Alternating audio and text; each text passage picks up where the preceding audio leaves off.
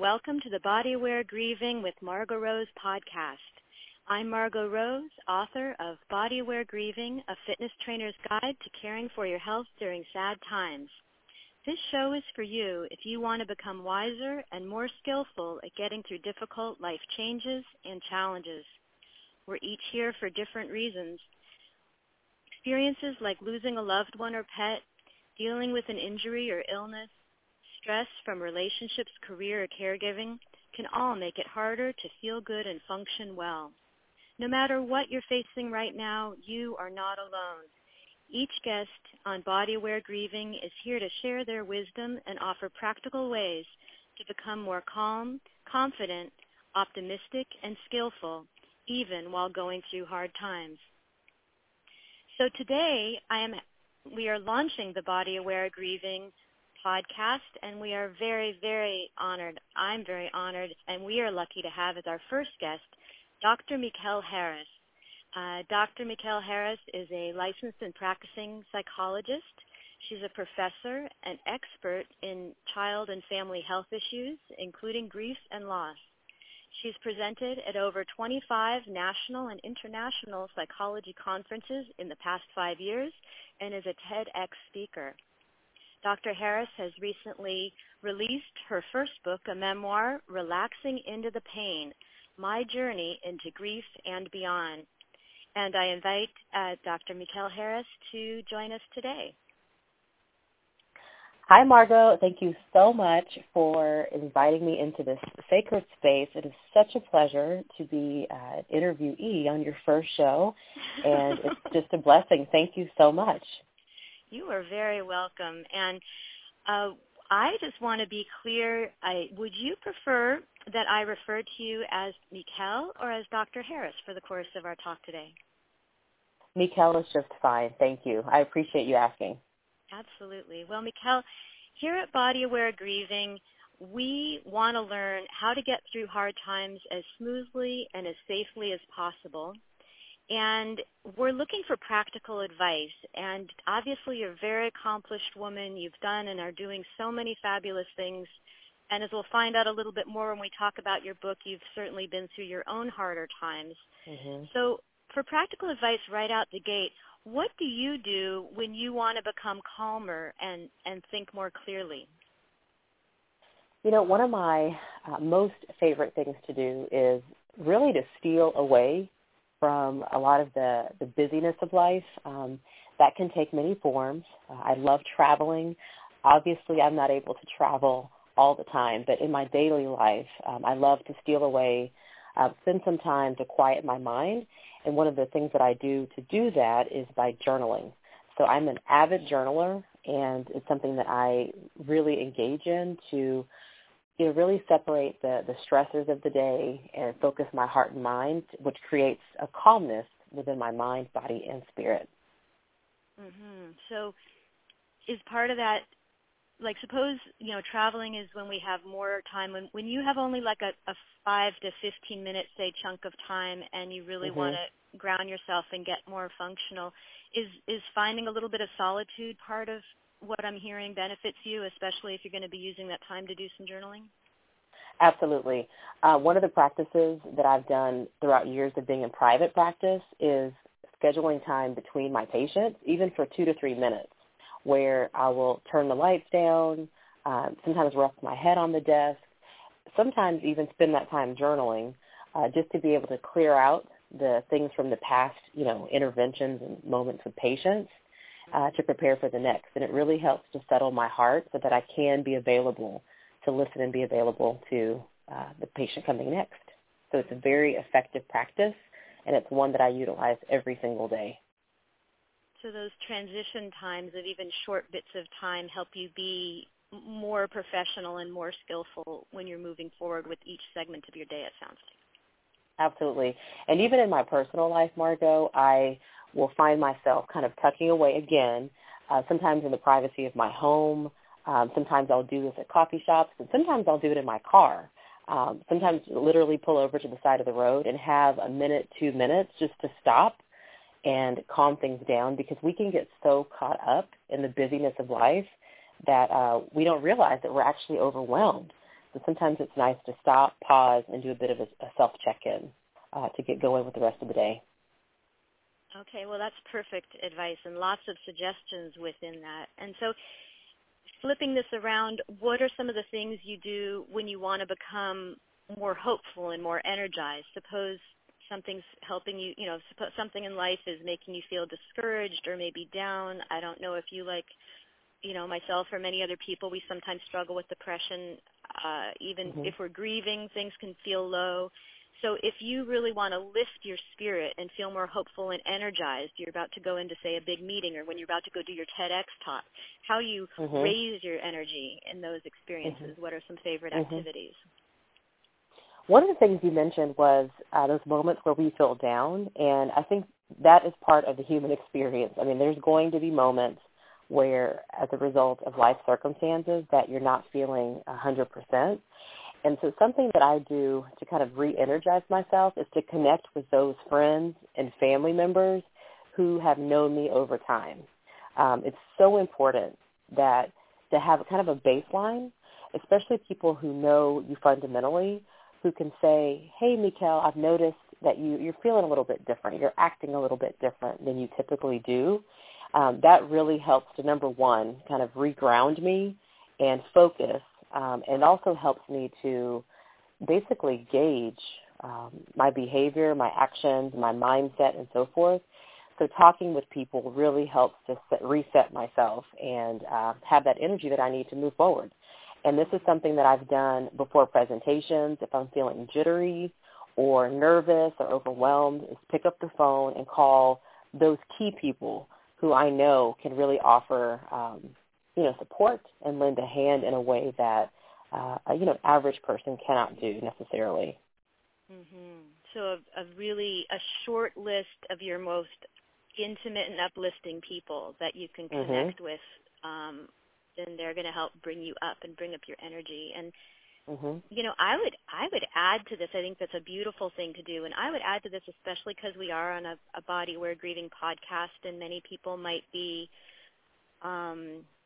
recuperating from the loss of someone they've loved, or someone who they've loved may or may not still be living, but dealing with dementia, Alzheimer's, or something that makes them feel not there, even though the person is still physically alive. I would add the invocation of someone who has even the spirit of somebody who you remember, for example, a mother or a father or a favorite friend. Like if you want inspiration, you can almost picture them telling you or suggesting something or boosting you on or saying, continue, I'm going to be proud of you. I'm proud of what you're about to do. Do you sometimes use as a way to connect and energize and become more inspired even people who aren't still living? Absolutely. My mom died in 2012, and she was definitely my greatest cheerleader, one who helped, prepare me for where I am today, and one who always was cheering me on, giving me support, words of wisdom, and so forth. And so I often will utilize her as a means to get going, especially in those moments where grief is really overwhelming me. One of the ways that I think about grief is in waves. So sometimes there's tidal waves of sadness that kind of overwhelm me. And in those moments, I really do focus on her and channel something that she may have said, whether it's, Mikkel, keep going, or I see you. I know that you can do it. I'm proud of you, whatever, to be able to move forward through that moment. And, yeah, it definitely gives me energy. It helps me focus on the next thing that I know would make my mom really proud. That is beautiful. And, well, since I'm on the brink of crying already anyway, we're right there anyway. I mean, I'm getting all choked up because I have the same experience using my feeling about my dad. So your book, the title alone is amazing, Relaxing into the Pain. I would love it if you can tell us more about your book, Relaxing into the Pain, and why did you write this book, and how were you motivated to write it, and why did this book need to be written, and why were you the person to write it? First, let me say that the title, Relaxing into the Pain, My Journey into Grief and Beyond, really was not my idea. At the time of my mom's diagnosis, which was in the fall of 2012, She was diagnosed with stage 4 pancreatic cancer, and from her diagnosis to death was 30 days. And so it was a very overwhelming time. Yeah, very overwhelming time, fast-paced, sad, just everything that you can think of emotionally was happening at a roller coaster pace. So I knew shortly thereafter her death that I needed to go to therapy. I'm a psychologist, and that's always something that's good anyway as a therapist and caregiver, but I decided to pursue therapy of my own.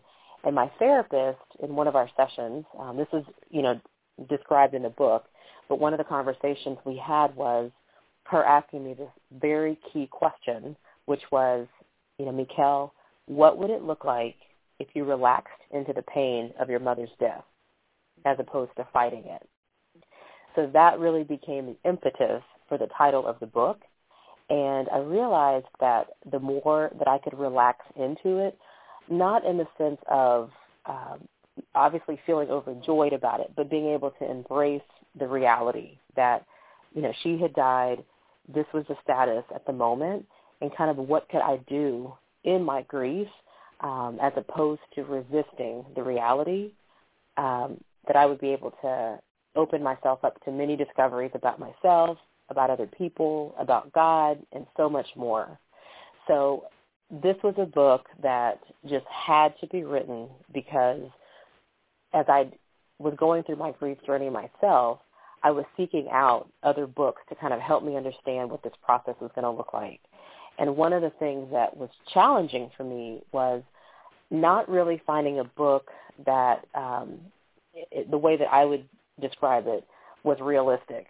I'm a Christian by faith, and one of the things that I was searching for was kind of this spiritual journey.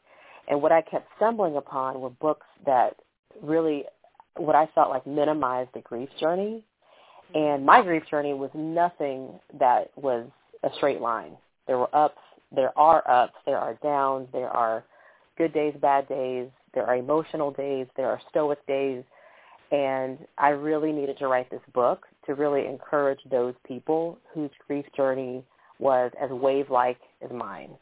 And I also needed to write it because I wanted my mom's death to not be something that was in vain. I wanted her life to continue.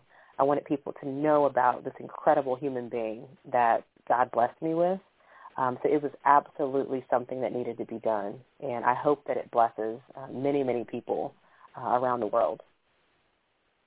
Well, I'm glad to be, part of your book launch process and sharing with people because, remembering back to the intro, Mikkel herself is a grief specialist, and she's lectured all over the world around grief recovery, families as they go through grief. So, as valuable as this memoir would be and this instructional sort of guidance would be about relaxing into the pain, and that doesn't mean it sounds like spending your valuable energy fighting facts, but instead of that, accepting some of the facts and that this might be hard and it might take a while before you start to feel better, and using that energy to figure out, well, how am I going to feel better, as opposed to fighting the fact that I don't want to need to feel better.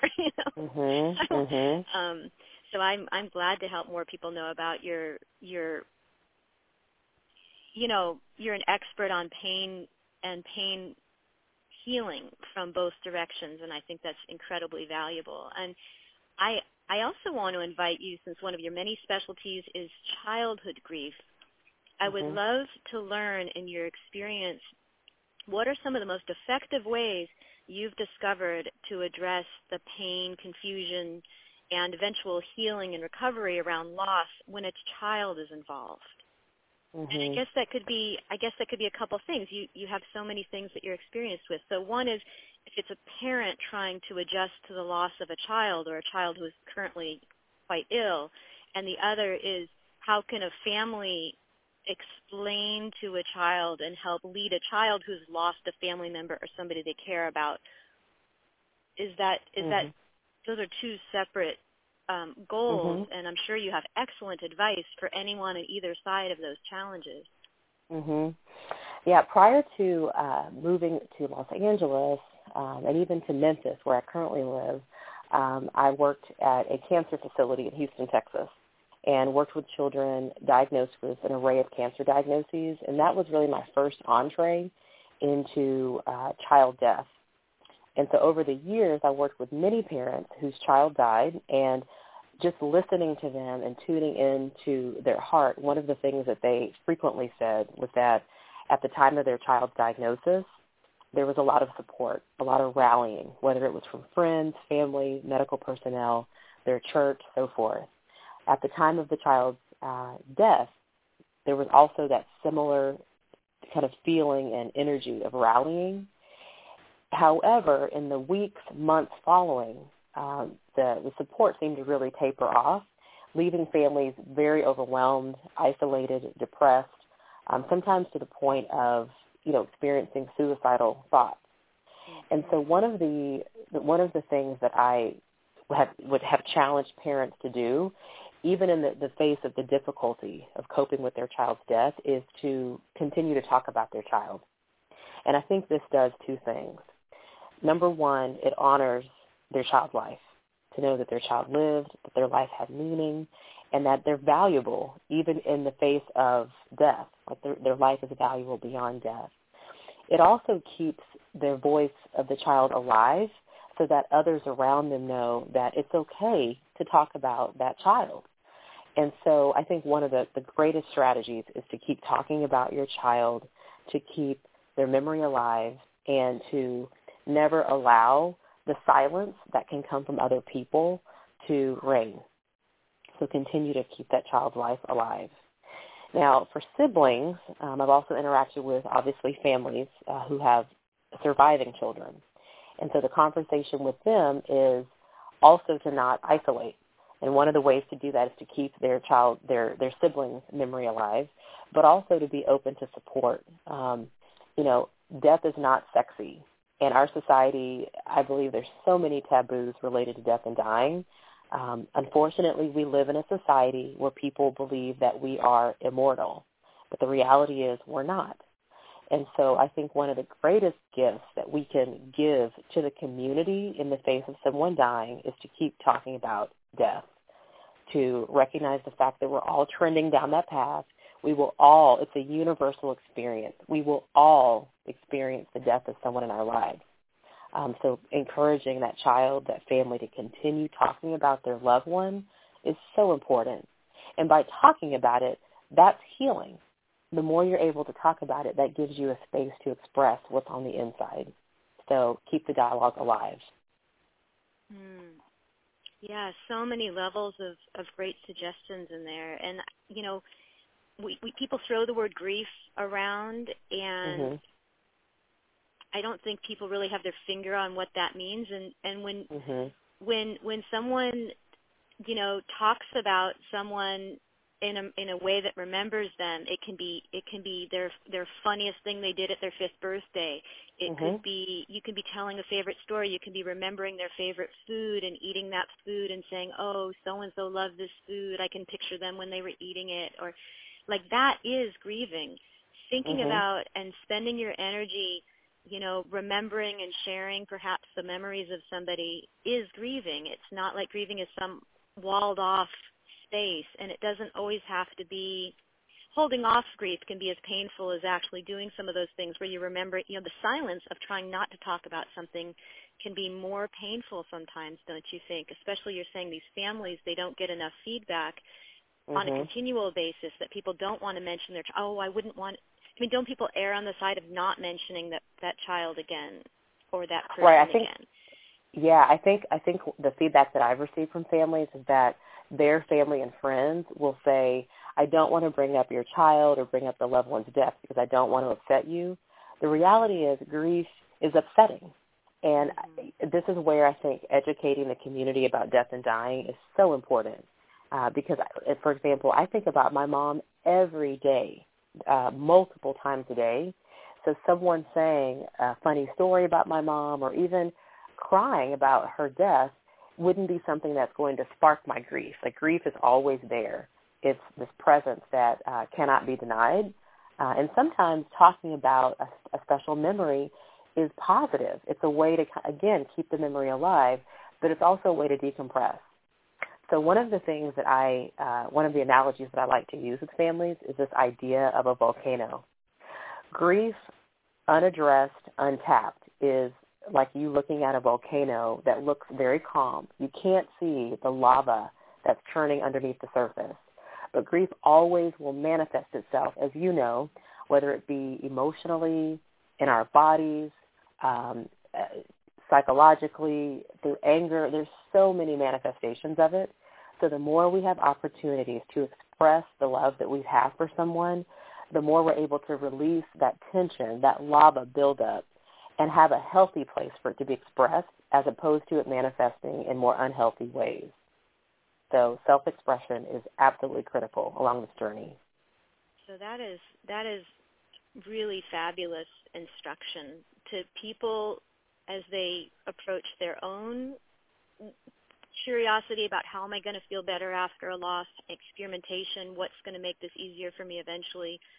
And going back, just really, you said something really important that especially around childhood loss, the attention falls off after the initial passing and the funeral or the illness and diagnosis and the funeral. And for ourselves and for as we want to support people who've been through things, I find it really essential, those memorial times. If someone's had a big loss, put it in your calendar because time can fly by, and if someone's grieving, it might be at a snail's pace for the person who's really grieving.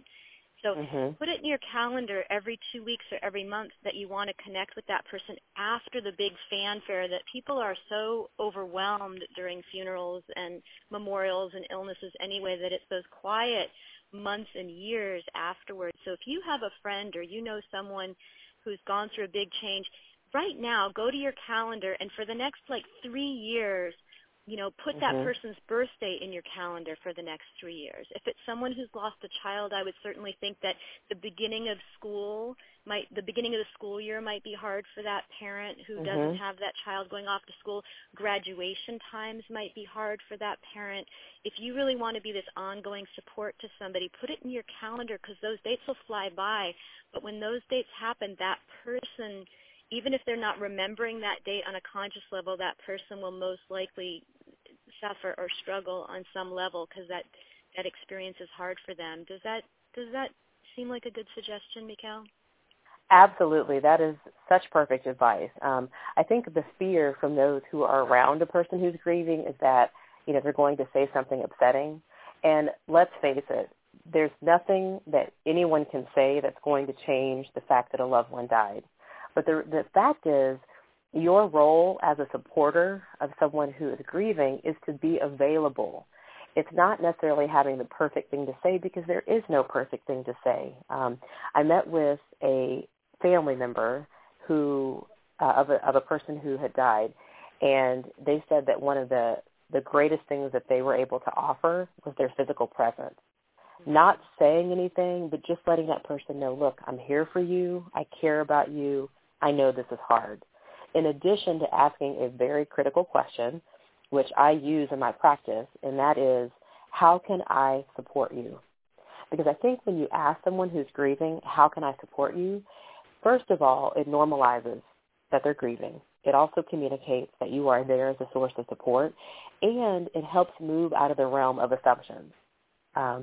I think one of the major assumptions that folks have about people who are grieving is that we're walking around crying every single day, which may or may not be the case.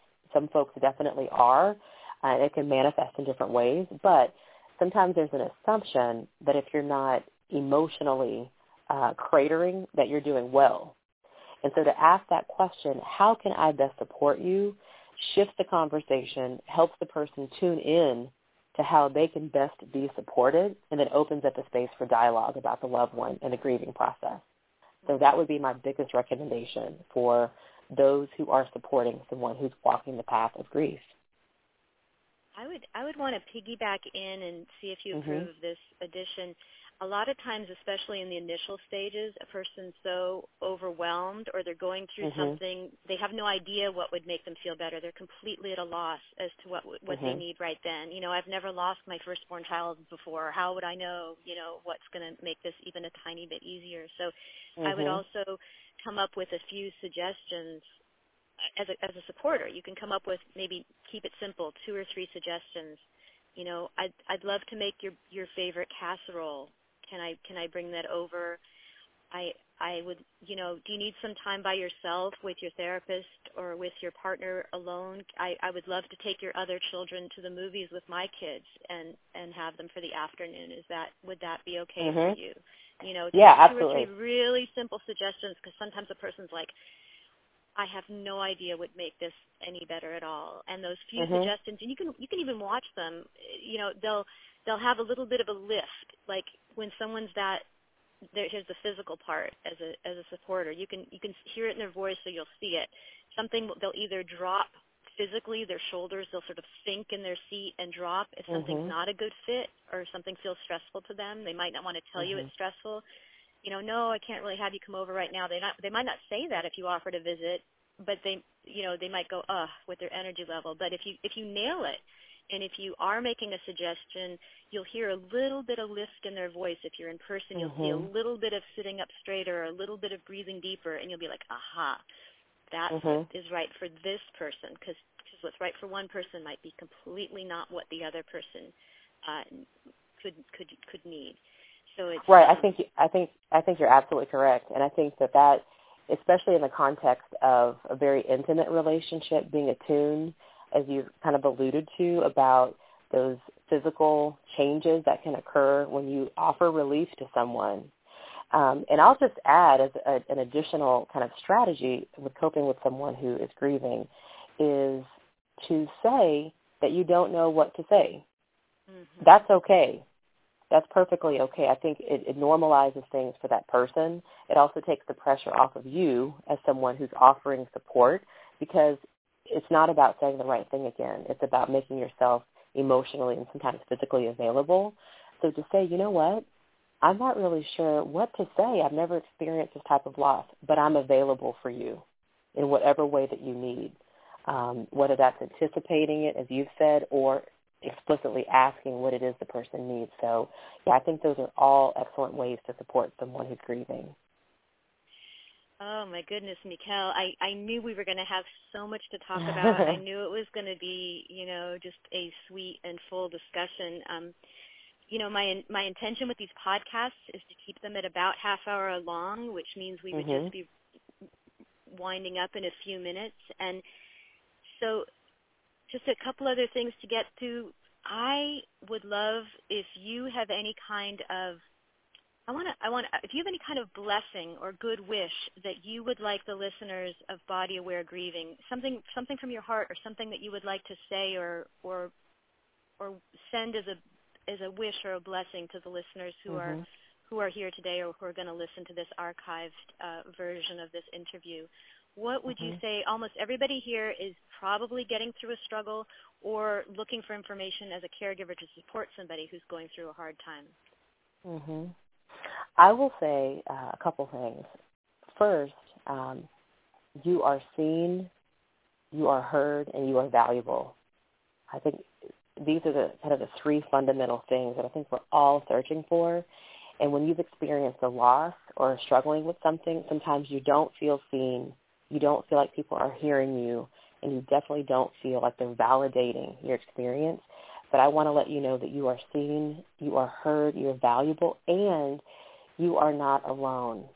I will encourage you to connect with those who you care about and who care about you the most, to make your story meaningful, to be able to bless someone else, and also to be able to receive the love and support that you so deserve. And again, Margot, thank you so much for just creating a space for being able to share a bit of a blessing or a kind wish to your audience.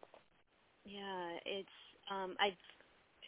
it'll be a whole other topic, but I've seen the people who have some form of spiritual belief get through hard times easier, and so I want to find certainly embracing any religious form of spiritual belief, but also for the people who don't have a particular religion that they feel supports them, how to have everybody feel that kind of somebody's with you, somebody's helping you, and somebody cares about you. And that was a beautiful blessing that you've offered to every listener here. And so how can we reach you, and how can we support you? How can we, the Body Aware Grieving community, how can we support the good work that you're doing, and how can we stay in touch with you next? And where can we get your book? Thank you. Yeah. So thank you so much for just offering that question.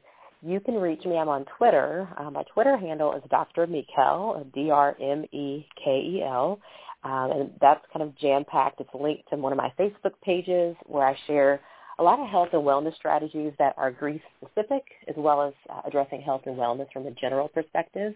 So definitely on Twitter. I have a couple of Facebook pages. One is dedicated to health and wellness. That's also at facebook.com, Dr. Mekel. And I also have an author page, which is facebook.com, author Mekel, Mekel.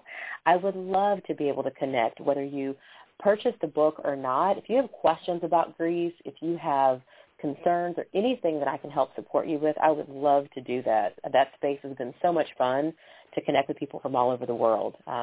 If you are so inclined, my book's available on Amazon. Just go to the search bar, type in Relaxing Into the Pain, and you'll find the book as well as some great reviews. And I would love for you to be able to share that, to be able to bless yourself as well as other people who may be grieving. It sounds like a great gift as well. It sounds like people could buy, 4 or 5 of those books just to have on hand, and then if they're just ready, and if somebody's going through any kind of hard time, they have a couple copies of your book nearby, and they can say, here, I care about you, and here's a book that might help this journey. So, yeah, someone asked me a great question the other day, and they said, is this book only for those who've experienced the death of a loved one? And I said, no. It definitely charts my own journey with my mom's physical death. It's a book that's available for anyone who's experienced grief and loss. And you know what? That's all of us. So please check it out, share your comments, and share the wealth. I would love to be able to just continue to bless other people. Thanks so much. Okay. Well, those are great ways to stay in contact and get more information. This is just the tip of the iceberg with Dr. Mekel Harris. So many years of experience. So those are ways to stay in touch with her. And that's it. We are coming to the close of my very first guest interview here on, I know. It's so exciting. I know, the Body Aware Grieving with Margo Rose podcast is officially launched.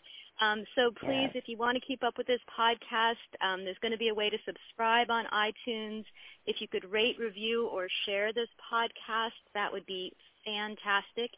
If you would like to get more information or order copies of my book, Body Aware Grieving, A Fitness Trainer's Guide to Caring for Your Health During Sad Times, I'm also available on Amazon.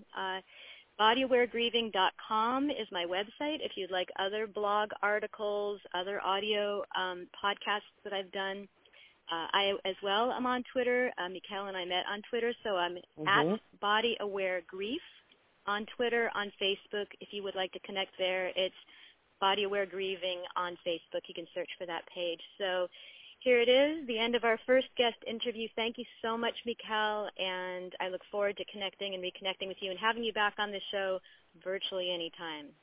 Oh, you're so welcome. What a blessing to start this interview podcast. I'm so excited for you. Thank you so much for this time. Take care. Bye-bye.